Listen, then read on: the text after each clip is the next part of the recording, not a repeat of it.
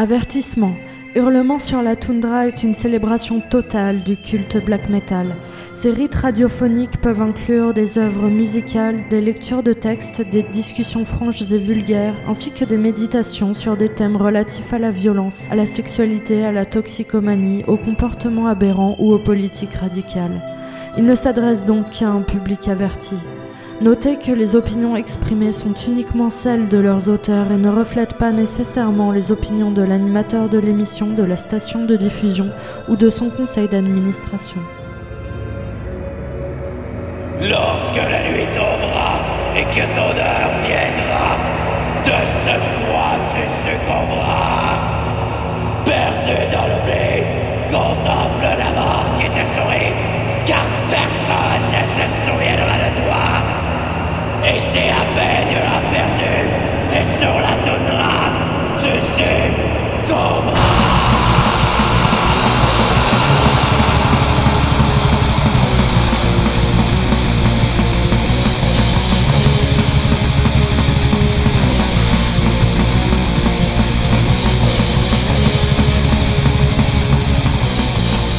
Salutations à vous, grands fidèles du fatalisme final! Et bienvenue encore une fois dans les ombres, hurlement sur la toundra! Notre rituel radiophonique hebdomadaire sauvage, tenu au plein cœur du Gritanie, dédié à la terrible gloire du black metal! Je suis Nafre, et là et maintenant, je m'impose encore une fois comme votre maître de ces farouches cérémonies. Et solennellement, je vais encore vous monter un bizarre philosophique qui, bourrasque sur bourrasque, va vous apporter tout criant aux révélations les plus puissantes de notre noir culte. Ainsi, j'initie illico notre rite sur ces sombres mots. Nous, les airs du black metal, nous vous invoquons. Oh, c'est l'aupinois, chaotique demi-urge des vents sauvages. Et oh, cette nanoulia youk, terrible et cruelle mère des créatures océanes. Que nos passions s'enflamment et que nos énergies suivent le gré de votre ténébreuse haine, de votre atroce méchanceté naturelle. Et que notre volonté brutalisée et gelé, assombri et totalement écarté, puisse dans ce monde ruiné de l'homme finalement trouver sa voie. Entendez-moi alors bien une autre fois les cadavres. Sur le hurlement de mon introduction initiatique, je me reprends. Ici, dans la noire célébration black metal, notre volonté peut trouver sa voie. C'est justement ce qui m'est arrivé, en dépit de moi-même, au-delà de mes attentes et de mes souhaits et de mes intentions, depuis avoir dans l'obscurité sauvage de la toundra fondé ce culte annoncé sur le cri de guerre hurlement sur la toundra. Et depuis m'avoir autobaptisé proclamé Nafre, votre magistère culti et secretorum et ex-spex nécrochamanique de nulle part. Et avoir récemment réécouté certains de mes anciens rituels de cette dernière décennie de cauchemars radiophoniques, j'entends et j'en suis mauditement frappé à quel point ma voix a été trouvée grâce à ces convocations entre nous. Révélation par révélation, méditation par méditation, malédiction par malédiction, je vous ai apporté depuis le solstice hivernal de 2012 la sagesse du culte black. Mais surtout, je l'ai moi-même découverte, je l'ai assimilée et je me suis laissé en être transformé, transfiguré, transmuté. L'émission a certes grandi avec moi.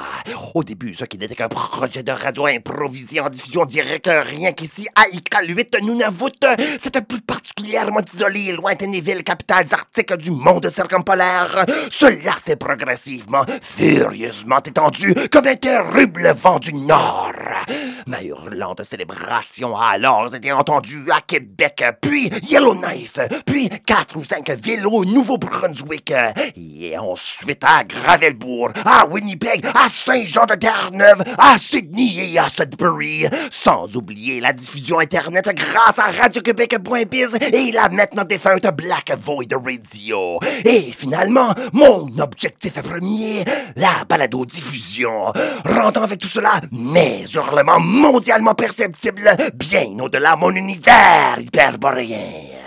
Initialement, l'intention n'était que pouvoir faire un partage de mes découvertes personnelles, de ces meilleurs moments de noire illumination musicale, ceci dans le but de fournir aux âmes errantes à l'écoute leur propre porte d'entrée vers l'abysse du black metal. Mais graduellement, j'ai été frappé non pas seulement par la musique, mais le message du black. Car au rythme de mes études de contemplation et expériences réelles dans la toundra, ce plus black metal des environnements, j'ai pu comprendre, viscéralement ressentir et spirituellement percevoir de quoi de bien plus riche, profond et vrai. L'esprit black metal. J'en suis devenu, pour reprendre une métaphore nietzschienne, comme une flèche du désir vers l'autre rive. Ainsi, ma vision et ma volonté, violemment bouleversées et guidées, m'ont amené à une ambition qui est maintenant plus qu'intention, mais vocation. Mon adhérence holistique au principe du black, qui est totale et transcendante. Non pas un objectif en soi, ni un moyen, mais un processus complet, où le moyen est en soi la fin, où l'esprit s'anéantit et se refait. Fatalement, quoi autre vraiment pourrait être révélé par le biais d'une musique et d'un art sous le charme d'une noirceur chaotique infinie, dont le culte est d'une passion profonde comme le creux d'un gouffre sans fond. Et vraiment, quoi autre pourrait atteindre celui qui l'écoute depuis la toundra, isolé sur une terre éloignée dans les marges de la civilisation humaine et de la modernité, avec un pas dans l'immensité sauvage des terres désolées et qui respire l'incommensurable froid du vent du Nord polaire. Oh, je suis et je vis dans un vide qui a éliminé toute possibilité de destination finale. Et de même, le black metal est-il désastreusement fatal et pour autant une quête infinie. Le seul point de repère qui puisse m'être utile dans tout cela, qui peut être vrai, est celui de principes mystérieux enfouis dans mon fort intérieur de chair et d'esprit, d'os et de sang, qui sont dans leur ensemble le cri, le hurlement que je vous lance sur la toundra. Tel qu'annoncé alors, ceci a abouti à ma décision de finalement vous quitter les cadavres. Oh, le vide, il m'appelle, celui de la toundra, celui du black metal, celui de mon âme hurlante. Et ceci veut dire que je vais justement abandonner mes activités radiophoniques pour fidèlement me donner à d'autres poursuites personnelles. Oh, le temps est venu. Et notez-le, le départ final aura lieu exactement 10 ans après le lancement dans les noirceurs de ces rites venteux et frigides au solstice d'hiver, la soirée la plus longue de l'année de 2022. Mais avant de vous quitter et de ne laisser derrière moi que des fantômes des échos de mes hurlements sur la toundra, j'ai encore de la terrible magie noire à vous évoquer et encore d'ombrageuse sagesse à vous communiquer. Encore quelques rituels graves à mener auprès de vous, dont celui-ci. Il en suit en quelque façon que le format de mes saisons sur les ondes, ils comprennent toujours à quelque part un épisode monté autour de la lecture d'un roman, d'un grimoire, d'un manifeste, de poèmes ou d'autres textes iconoclastiquement intérieurement illuminants. Avec moi, les fidèles, vous aurez entendu au fil des hurlements les chants de Maldoror du comte de Lautréamont, les patriotes de 1837-1838 de Laurent-Olivier David, des incantations du funeste livre de sortilège Le Dragon Noir, ou une variété de poèmes romantiques sur le thème des mers et des océans, même ma traduction en français, peut-être une première sur ces ondes, des écrits de l'écologiste radical Pentti Linkola, et bien plus encore, bien sûr. Et oh, ce que j'aurais voulu vous en faire davantage de ces terribles récitations. Par exemple, j'aurais aimé vous lire des extraits de Les 120 journées de Sodome du Marquis de Sade, ou bien de Might is Right de Ragnar Redbeard, ou encore The Call of Cthulhu de H.P. Lovecraft, et certainement du Thursakingi de Ikortu, alias Chamate. Mais je vais mettre de côté tous ces textes, autant sulfureux et séduisants puissent-ils l'être, et au lieu de lire, réciter et vous partager de quoi de bien plus profond et personnel dans le contexte de mon émission, de nos convocations, tout en vous donnant un avant-goût de mes prochaines activités dans les ombres. Ceux qui me connaissent déjà, vous le savez, et ceux qui m'écoutez régulièrement, à quelque part, vous le flairez. J'ai de la poésie dans le sang. Non pas une fin pour la simple beauté des mots, mais un désir pour les dépasser et les éventrer.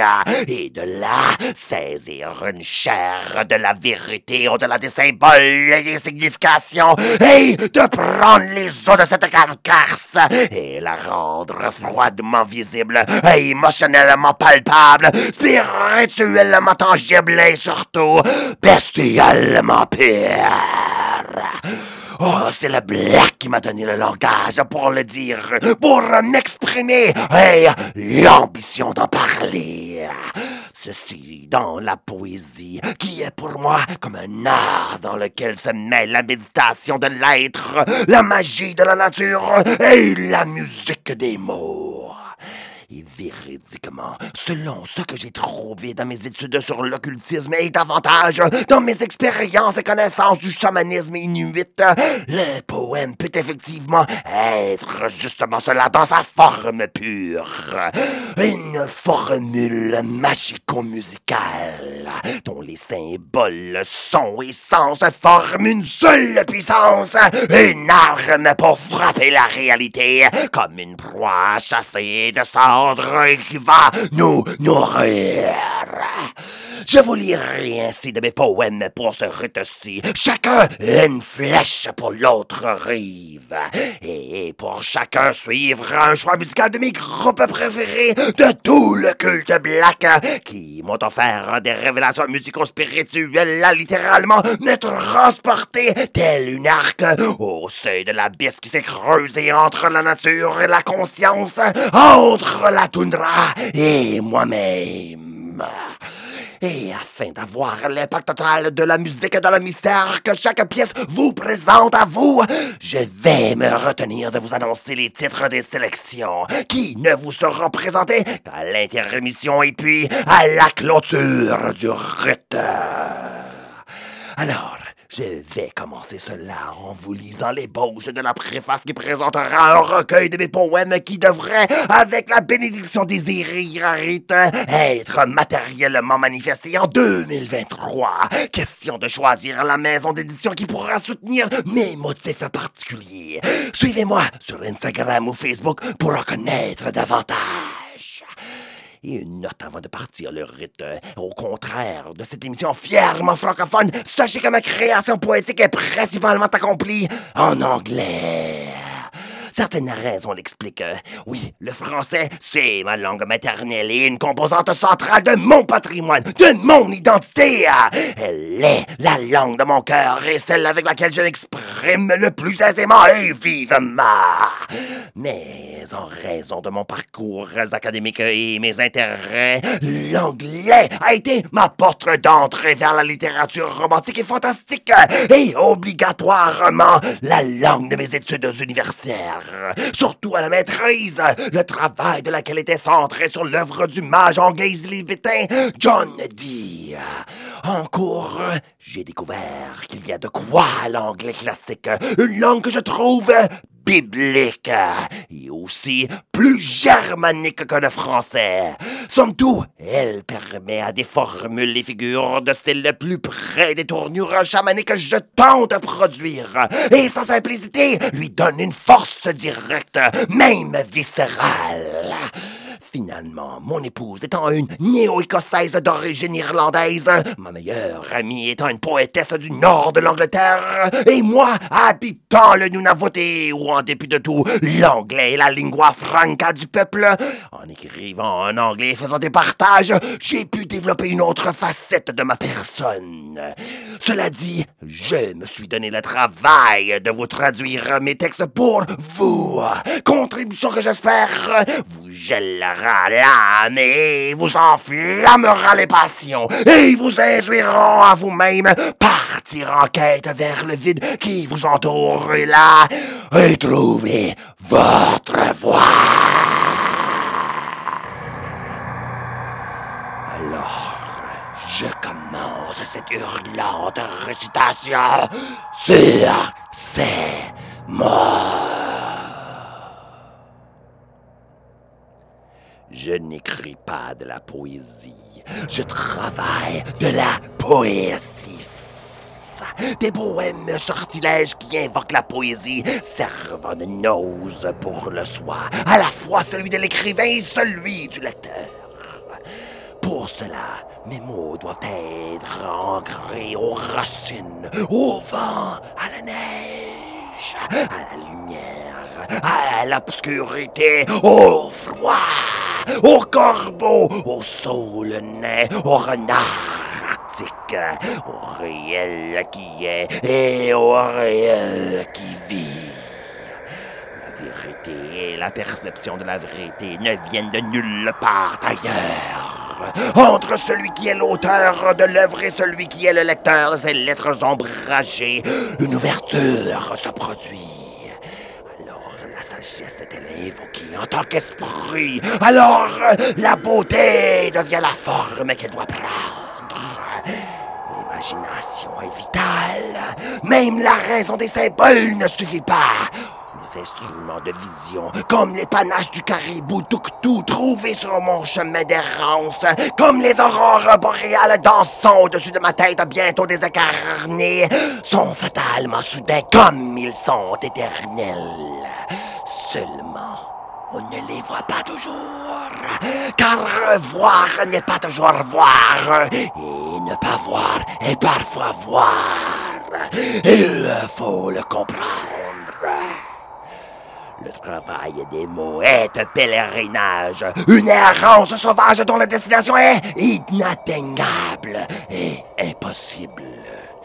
Le monde est l'abîme et l'esprit du pèlerin est le point qui trace une ligne à travers. Il marchera pour se perdre, il communiera avec le vide, il se déplacera selon sa volonté joyeuse mais craintive. Et si ces mouvements seront dirigés vers ce qui est au-delà du savoir du ciel et de l'inconnaissance de l'ombre de la montagne, ceci en accord avec le chaos de la terre et l'ordre de ses propres pas. C'est un grand mystère en mouvement, une croix noire, intérieure comme extérieure, plantée dans le sol du maintenant. Le pèlerinage est une recherche. L'éveil au rêve obscurci est une prière. Les mots que l'on écrit sont une révélation. Les mots que l'on lit sont une fraternité. Les mots doivent être de la terre pour cela. Écoutez-les. Il y a des bêtes douées d'une âme qui les prononcent. Certaines sont humaines. Ils sont les messagers de la doctrine de la mer, du vent, de la terre et du sang.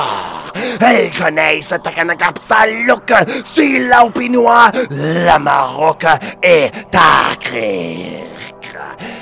Pourtant, à la fin, comme au début, il n'y a qu'une seule vraie parole, le silence.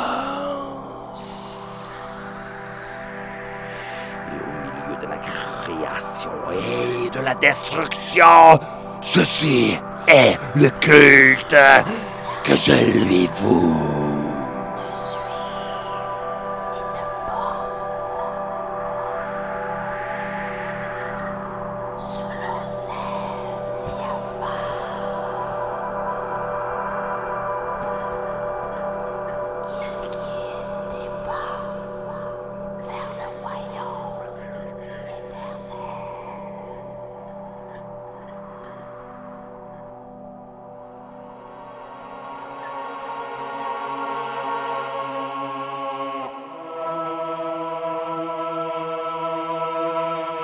Une chanson de Célan Pinois, Dieu des vents. Noir, dur et froid, une tempête menace de l'intérieur. Comme l'œil regardant et qui voyant cette terre de pierre et d'os, de glace et de neige. L'esprit éprouvant peur et d'effroi à la vue de sa quiétude cyclopéenne, les montagnes immobiles, les formes terrestres fermement présentes, le ciel teinté du bleu de l'immortalité. Ainsi, l'esprit pourrait-il craindre d'être pareillement figé dans le temps? Mais ceci est une tempête de l'éternité. La gueule gargantuesque du vent ronge les pentes et les falaises. Elles prennent la forme de bêtes déchaînées. De nouvelles veines de sang d'eau se forment, portant d'innombrables bénédictions, sculptées par la neige fondue, des malédictions blanches sans fin. Et à travers tout cela, la terre elle-même se soulève, elle respire et elle soupire, même elle vive. Le visage de la vérité ici oblige trouver le chemin de cette tempête du temps. Je m'arrête et je me rappelle ce qui en demeure, c'est le changement. Oh, et je vois mon visage dessiné dans les lignes du carlourite. Et j'entends ma voix entre les graissements même de la nature. Et je sens ma croissance et ma détérioration dans, autour et sous l'arbrisseau du saule nain qui chante. Et je ressens que dans la glace, mon cœur est en fer. Il y a une tempête qui se lève, un blizzard qui est le souffle de la vie, un don éternel momentanément gardé, gracieusement craché de la bouche de Scylla, dont le cri d'Apocalypse est celui de la création.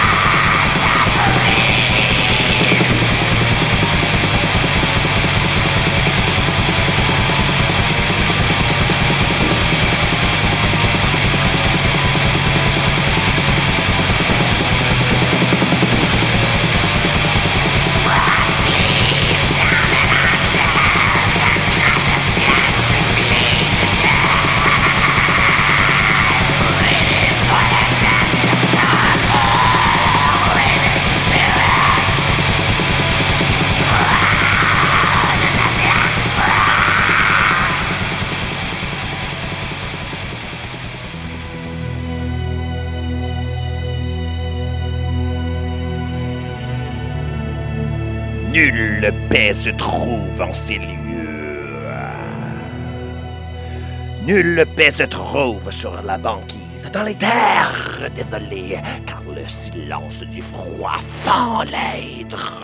Et toute créature qui s'y voit oppressée par le besoin de s'arrêter souffre l'impulsion du redépart, brise monstrueusement, restez là. Nulle paix se trouve sur la banquise, dans les terres désolées, car les rêves que nous avons, qui nous retiennent faussement, nous hantent chaudement le jour, glacialement la nuit, sont comme une pensée brisée, une pensée inachevée, un souhait toujours en train de souhaiter. À travers des cauchemars affamés donnant lieu à l'éveil, écoutez-les, ils nous assaillent de nous-mêmes, labeurs inachevés, mots inachevés, périples inachevés. Alors, marchons au-delà, alors, exécutons davantage, alors, tâchons de vouloir plus pleinement. Et oyez, voilà que ce sentier tendu de l'illimité est un abîme.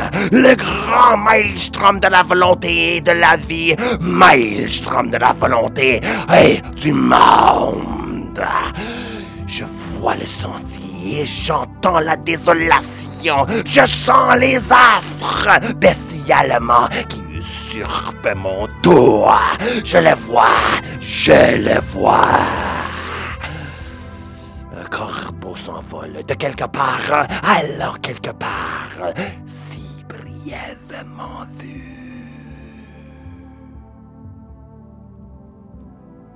Nulle paix se trouve sur la banquise, dans les terres désolées. Il n'y a que ceci, et il n'y a que moi, l'homme du vent, dont le souffle est un blizzard, qui est debout et qui marche et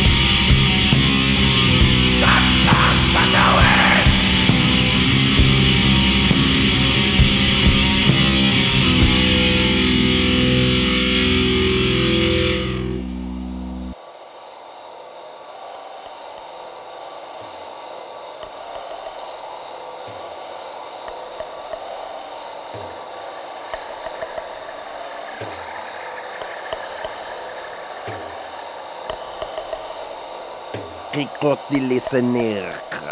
Une prière pour une sœur chamane qui rêve du son se cacher dans son trésor de 700 dents de wapiti.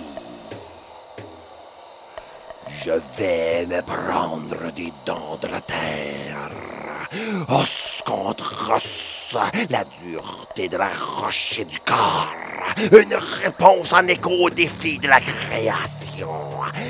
Maintenant, elles sont étendues devant moi, une bouche brisée de dents pâles dans le royaume brisé, brisant de la toundra. Lorsque je marche sur les pierres et sur la mousse, sur les ruisseaux et sur la neige, caribou, loup, lemming, phoque, chien et ours, ceux qui ont péri, leurs squelettes dormant parmi les herbes tachetées de verre et recouvertes de lichen, je vois leurs restes, je rencontre leurs fantômes dans les ossements éparpillés, purifiés par le soleil, par les blizzards et par le temps. Voici des cercles formés par la plus impatiente des invocations. Un tel holocauste, consacré par l'indifférence de Scylla et rendu radieux par la course-poursuite de Cyrénique et Tarkic, est la résurrection de la vérité. Car des corps faibles, comme un chant s'échappant du cerveau, du cœur et de la gorge, un chant de la vérité de son soi émerge devant nous dans la révélation de la forme. Et elles sont là, ensemble, un grand cri émergeant de la mandibule et du crâne, avec des pointes encore acérées, une fin encore plus forte de l'envie de manger le monde. Car ces dents sont les instruments de ceux qui autrefois étaient d'anciennes armes osseuses du désir qui coupaient, broyaient et mâchaient planter chair. Naguère, elle donnait la vie à la congrégation des bêtes, servant l'offrande de la communion impidant l'Eucharistie de l'attaque, prenant le monde à son compte, et la créature devenant pour autant le monde. Je vais prendre ces dents maintenant dans la terre et façonner une ceinture d'os pour mes cérémonies du rêve. Un halo d'éclat de la création à utiliser dans une autre chasse et pour un autre festin, alors que je frappe le ciel éternel, par ma bouche vers mon estomac et dans mon esprit. Afin que je puisse apprendre les vraies façons de la vie et de la mort.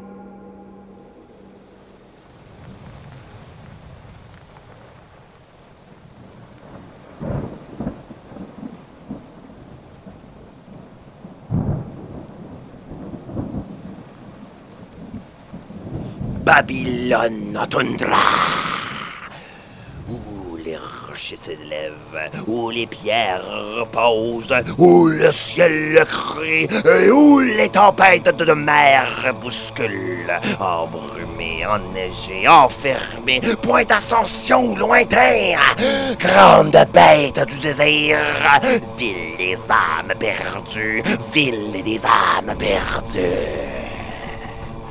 C'est à la croisée saignante du cœur sur les circonstances qui nous amènent tous ici, à ce point au-delà de la méta-incognita, atteint par un pèlerinage d'acrimonie accompli dans l'accident.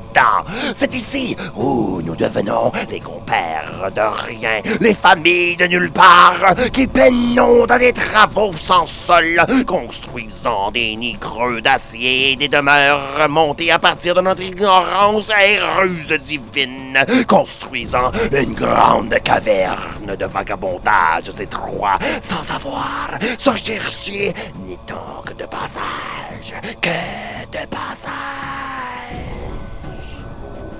Les gens, les ancêtres, comme les étoiles anciennes, maintenant effacés par le souffle des axarnites d'aéroport, clignotent muettement dans le sanctuaire éternel de la nuit. Leur prophétie de bois, d'os, de sang et de vagues, disparaissant docilement dans des actes rétrécis venus de cœurs oubliés, comme des éclats de rêve se brisant au-delà de la portée de la connaissance. Les yeux grattent ce que les mains ne peuvent pas, mais les esprits ne voient pas. Les esprits ne voient pas. Les chiens bêtes sacrés de l'accomplissement brûlent dans la mutilation de leur viol. Les enfants délaissés élevés dans les poisons chauds de la civilisation. Les femmes détruites dans leur foyer comme dans leurs affections. Les hommes brisés. Et la terre, là, qui est au loin. Oh, comme nous éprouvons un terrible mal d'envie pour toi. Ô ville des âmes perdues, Babylone de la Tundra, Rome de nulle part, je ne prierai pas pour toi. La misère de ta paix de père gélisol est un péché qui écrase la vie. Ton flambeau radieux mais accroché à des circonstances sans mesure, ce ciel-là où les joies engendrent des pertes et où la perte creuse profondément dans un abîme de la grande solitude. Qui es-tu? Où es-tu? Des âmes perdues, les pierres t'appellent dans un cœur de Lyxienne. Puisses-tu les rejoindre, ainsi que leur progéniture fragmentée dans la perdition de l'effondrement perpétuel de la ruine universelle.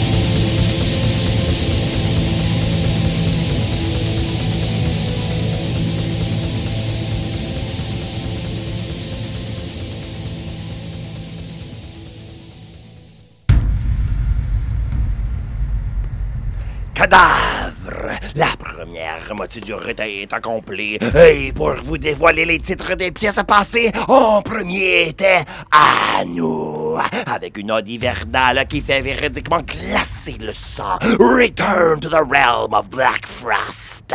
Suivi de Naturellement Blossom, avec sa magnifiquement rageuse revendication païenne Lost Wisdom. Puis, en troisième, Wolves in the Throne Room, et son appel à la spiritualité hyperboréale, Astral Blood. Et le tout est funestement arrivé à Velvet Cocoon et sa transe chamanique post-industrielle à eux, Diesel Flame Nova Pre 1892. Notre pérégrination de cette soirée, qui est une récitation effarante de ma poésie personnelle et des plus grands moments musicaux black metal de mon parcours dans l'ombre de la toundra, est solennellement bien en cours. Et là, les cadavres, nous est venu le temps de prendre un moment de répit et passer quelques annonces. Je vous reviens dans un bref instant, et pour cela, je vous exhorte à répondre à mon exhortation hurlante. Rejoignez-nous ici, sur les sombres ondes de votre station de radio communautaire, pour entendre mes hurlements sur la toundra.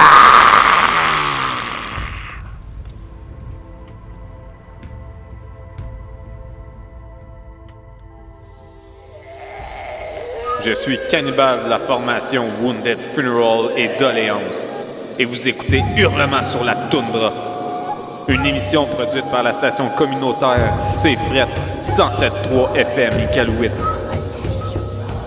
la radio chamanique des francophones du Nunavut. Avertissement. L'émission suivante, produite dans les noirceurs de la toundra et celle de l'âme humaine, ne s'adresse qu'à un public averti. Froid retour à cette messe noire célébratoire du culte black metal que, sur une fucking décennie, j'annonce et lance en criant Hurlement sur la toundra. Vous êtes en compagnie de Nafre, toujours le magistère secrétorum de l'émission. Et ce soir, je vous présente une première partie de mon au revoir officiel. Et je vous remets ma note de suicide radiophonique ici, sur mes ondes glaciales, en vous faisant une heure de récitation de poèmes et partage de musique personnelle.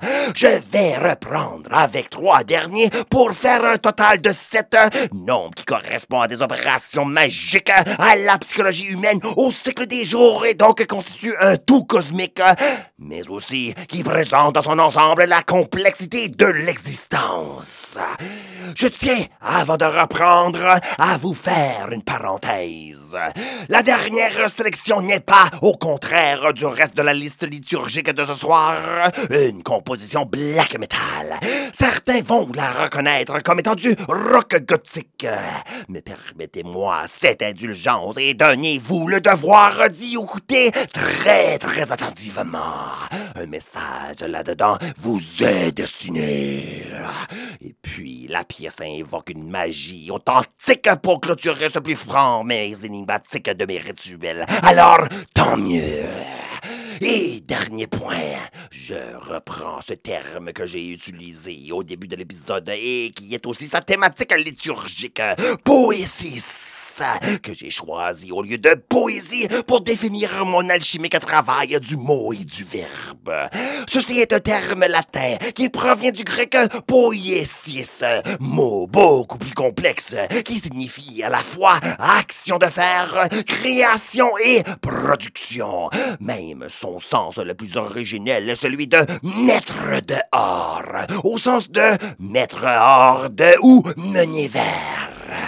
Donc, mes écrits sont à la fois une expérience active de production et la suite d'une expérience passive, vécue en me laissant être intimement présent dans la toundra et dans mon être, en chair et en esprit. De là vient alors un état qui transcende les deux, où les deux deviennent comme mystiquement un. C'est terriblement similaire à ce qu'a écrit le philosophe Friedrich Hölderlin dans Turmgedichte, Vollverdienst, doch dich Terrorist, venez der Mensch auf dieser Erde. Plein de mérite, c'est un poète pourtant que l'homme habite sur cette terre. Poésis exprime alors le désir de nous tourner vers les origines de la poésie, bien au-delà des mots et de tout genre littéraire, possiblement de toute activité humaine à partir des impulsions de civilisation. En quelque sorte, c'est le retour vers nos origines primitives. Et intuitivement, nous le ressentons, n'est-ce pas, lorsque nous entendons certains vers. C'est comme a pensé Novalis, un autre penseur allemand de l'époque romantique. La poésie est le réel absolu. Plus c'est poétique, plus c'est vrai. Mais ma découverte du mot suit une étymologie divergente.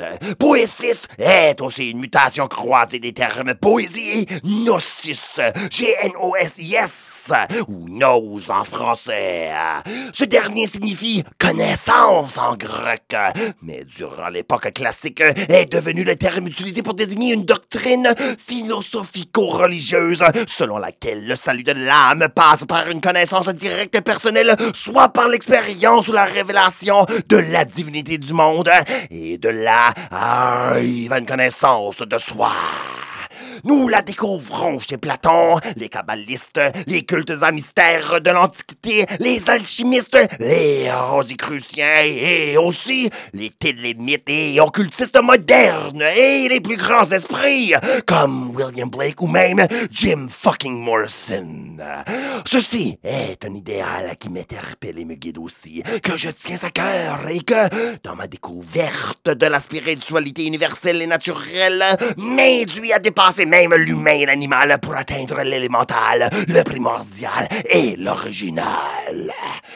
Nous découvrons aussi l'appel d'une poursuite de la gnose ailleurs, sous des formes assez variées et disparates, comme la tradition zen du bouddhisme, dans le satanisme moderne, dans le néopaganisme et dans le chamanisme inuit, et oui, très certainement, dans le black metal. Oui, on appelle autre chose, mais partout elle revient à cette même chose. La connaissance du soi au-delà du soi, la connaissance du monde au-delà du monde, qui est pourtant à la fois enraciné dans ce même soi comme dans ce même monde. Entre les cris et la toundra, oui, voilà la nose.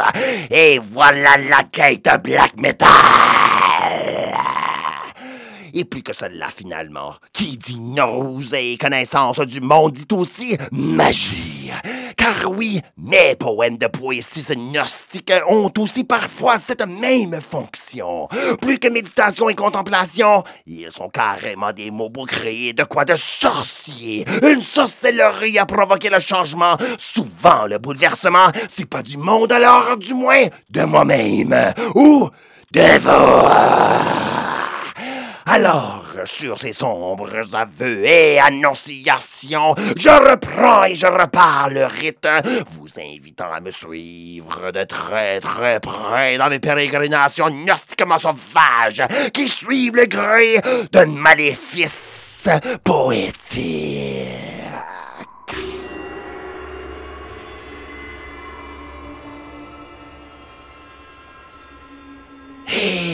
Évocation de blizzard. Silaupinua, Narsok, Quack nous tarak, ni la soctoc. Oh, regarde comment les fils et les filles de l'homme t'ont abandonné. Ton père et ta mère chérie ne sont que des cadavres puants, rongés et dévorés par les asticots et les toupilaïtes. Leurs squelettes salis et tatoués par les mousses et les lichens. Leurs souvenirs, l'écho d'un écho d'un écho. Ta demeure est devenue la vallée esselée dont la toiture n'est que le ciel et tu n'as que les montagnes comme mur. Tes peurs, tes mouvements, ta tristesse, ton désespoir, personne ne souhaite les entendre, ni ne les voir, ni ne les ressentir, ni les atténuer. Loin de Takanakapsaluk, cachés dans leur demeure, ils se croient saufs et bien. Ils ont leur famille à eux et leur foyer petit et chaud. Regarde comment les fils et les filles de l'homme t'ont abandonné et t'abandonnent. Mais le monde est colossal et froid. Tu es colossal et froid. Tu es Silopinois et tu es Nila Soktok. Apporte-leur la misérable malédiction qu'ils se sont gagnés. Apporte-leur le froid de ton isolement. Apporte-leur les vents de tes douleurs. Apporte-leur les neiges de ton désespoir. Apporte-leur la durée sans fin de ta souffrance. Apporte-leur ton souffle enneigé, ton sifflement venteux, ton grincement glacé.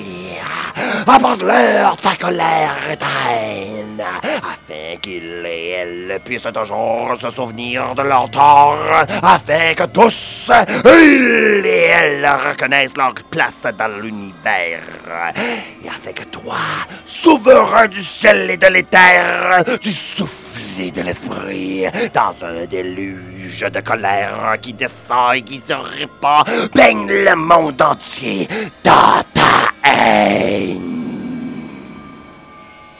Sila Puyurunikilugu Kating Avigiatit Krasutilugi.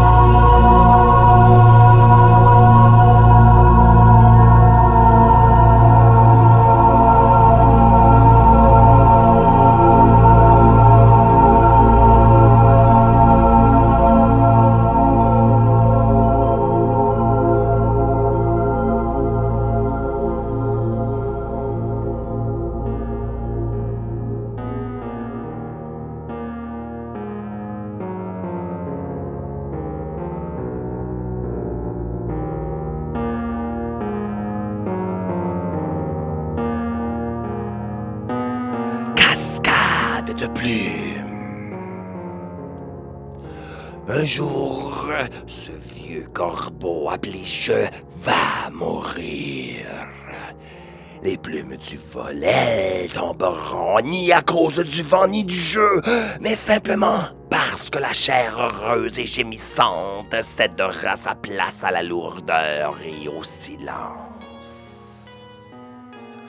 Ce sera un jour comme tous les autres. Le bec ne cliquetera plus. Il laissera finalement le vent murmurer comme une voix, faisant résonner des mots doux dans la cavité de sa paix béante. Les griffes qui s'agrippent ne grifferont ni ne saisiront plus. Il n'y aura plus de tressaillement, plus de toucher au monde au nom de l'amour, de la haine et du caprice. L'estomac perdra son feu et les yeux se rempliront sans fin du ciel. Les jambes deviendront molles, la langue sèche, la queue droite. Toutes les convoitises et les soifs seront apaisées. La terre, le givre, la neige, le lichen, les pierres couvriront tout, tandis que ce qui a été généré sur le bout des ailes, sous les crochets des griffes, entre les pointes des becs s'envole et se sera envolé. La vérité en émergera, tout comme les opales, à travers la douceur ébène de la matière. Scylla me bénira et je tomberai dans le vide de l'être, dans mon nid de maison, dans l'endroit le plus parfait où je devrais venir m'allonger comme le ciel m'étend. Mais maintenant, ici et parfaitement, je respire. Ici, je croisse. Maintenant, je chante. Et comme ce merveilleusement étrange, ce son qui monte, qui tombe, remplissant ce jour. Un jour qui est pleinement, sincèrement, un jour comme aucun autre. Et pourtant, il est.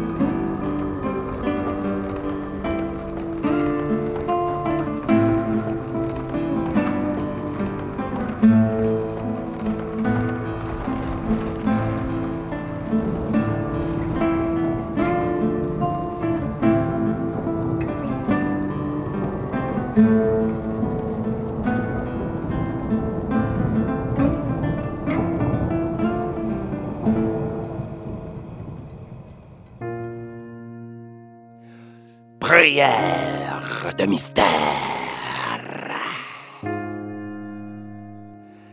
Quelles anciennes fatalités de l'amour les étoiles ont-elles témoigné? Quelle vie se cache dans le clivage des flocons de neige? Quelle force tord les racines du saule-nain? Et quels sont les rêves des lichens du caribou? Quand les montagnes atteindront-elles la mer et le ciel? Quand la lune qui croît et décroît touchera-t-elle à tout jamais le soleil? Quand mes yeux verront-ils à travers l'amertume de Takanakapsalok?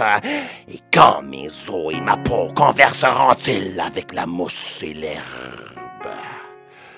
Si ma chair est pensée, ma pensée est chair. Si ma faim est ambition et mon ambition faim. Si mon souffle est sang et mon sang un souffle, alors pourquoi ai-je un esprit qui se languit de voler, d'atteindre, de partir, de rester, de devenir, de disparaître?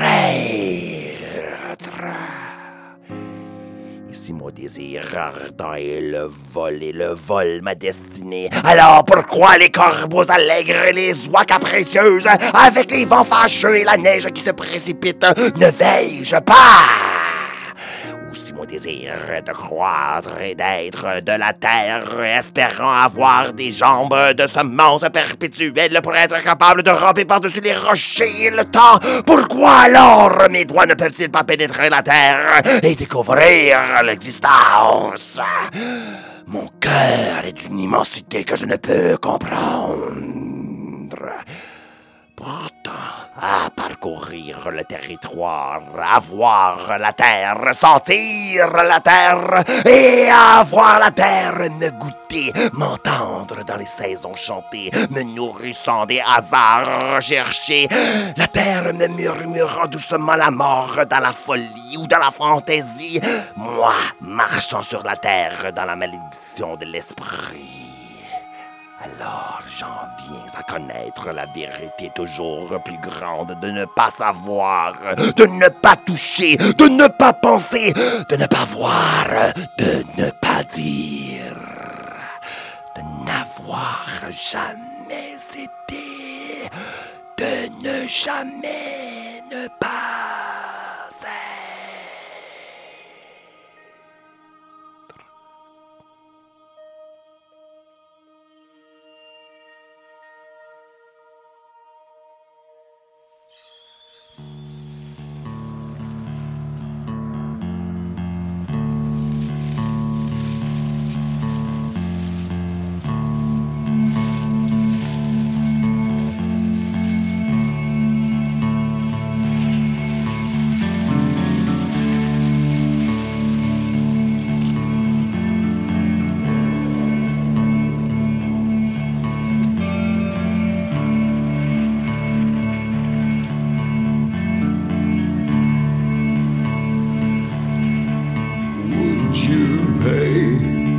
Life's pleasure to see me.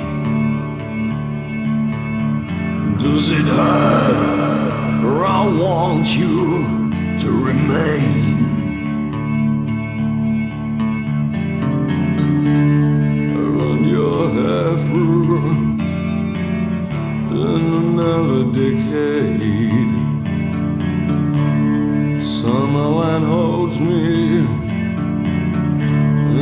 Marian haze.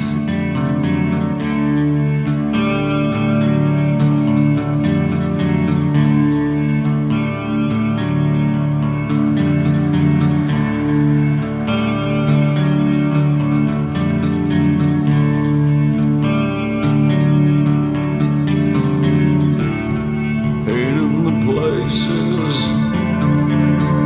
where lovers mourn, arranging the playthings up and down the hall, forever remain, for every day. My honor remains, forever remain.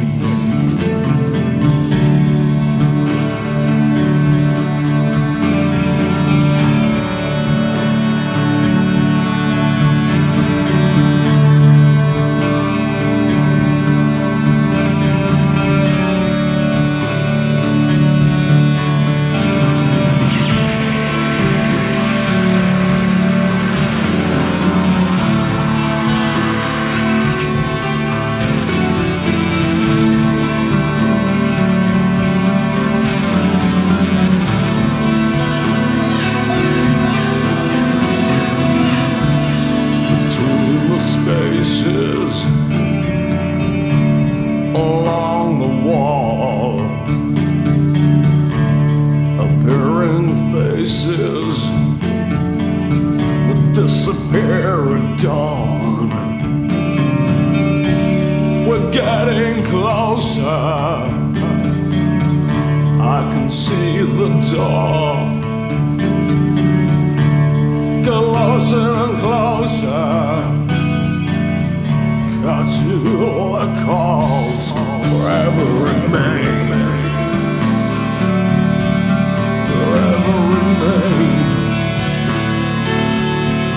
forever remain, forever remain.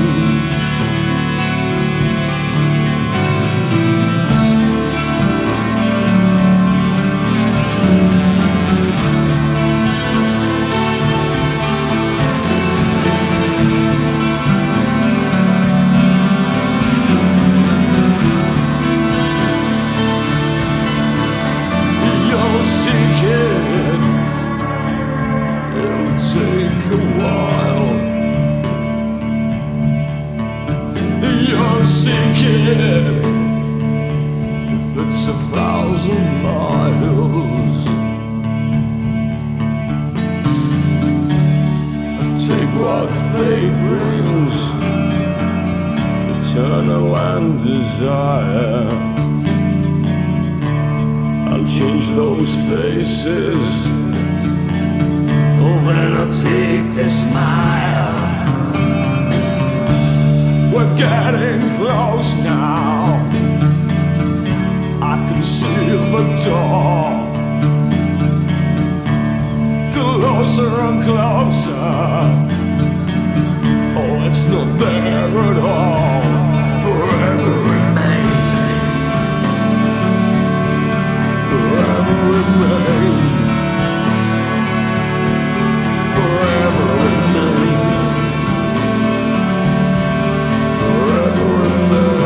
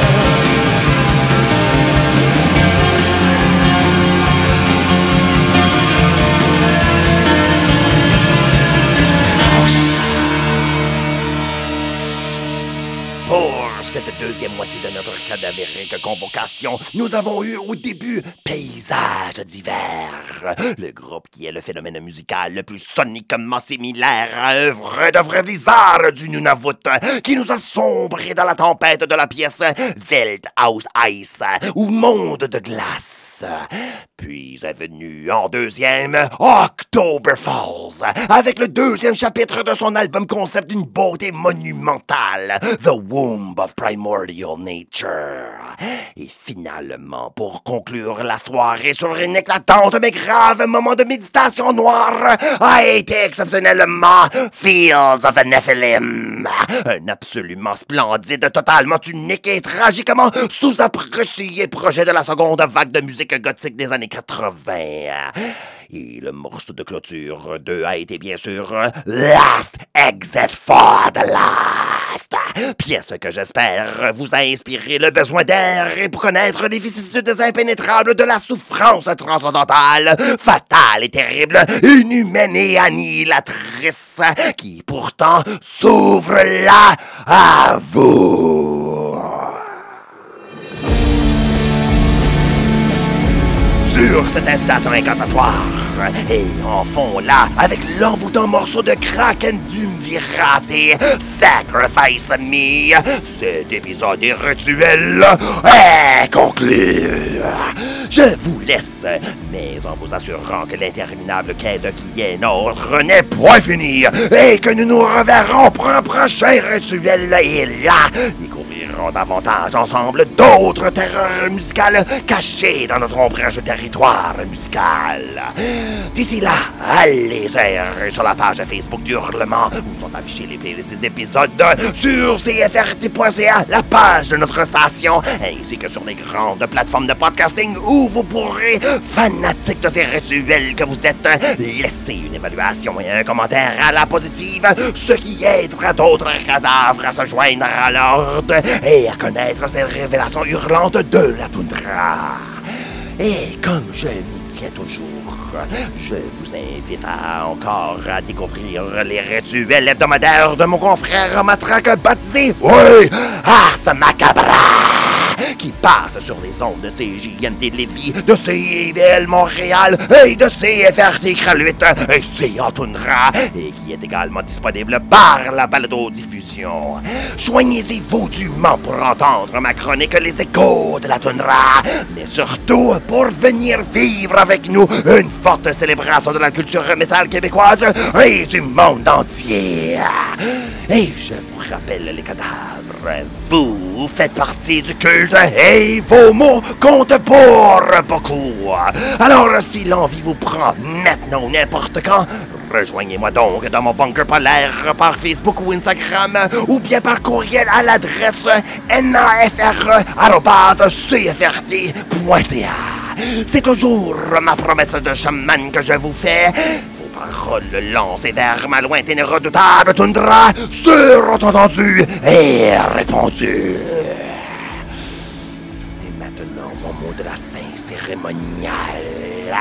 Je suis Nafre, votre animateur, et c'est l'émission Hurlement sur la toundra, sur sa 10e et dernière année, toujours produite à partir de cette ville de pierre et de misère qu'est Kraluit, d'où je vous exhorte éternellement à toujours retenir.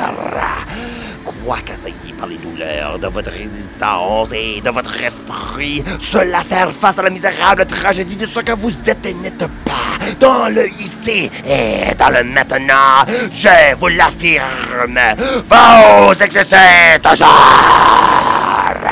Par le mal et par la souffrance, toujours guidé par votre ressentiment, votre haine et votre faim et votre vision poétique, qui sont réellement primordiales et totalement divines. À tous et aux rien, je vous dis, criez, gueulez et hurlez dans votre toundra! Hurlement sur la toundra est un produit franco-nunavummiu de Nafre de la toundra, avec la gracieuse collaboration de CFRT FM 107.3 Iqaluit Nunavut.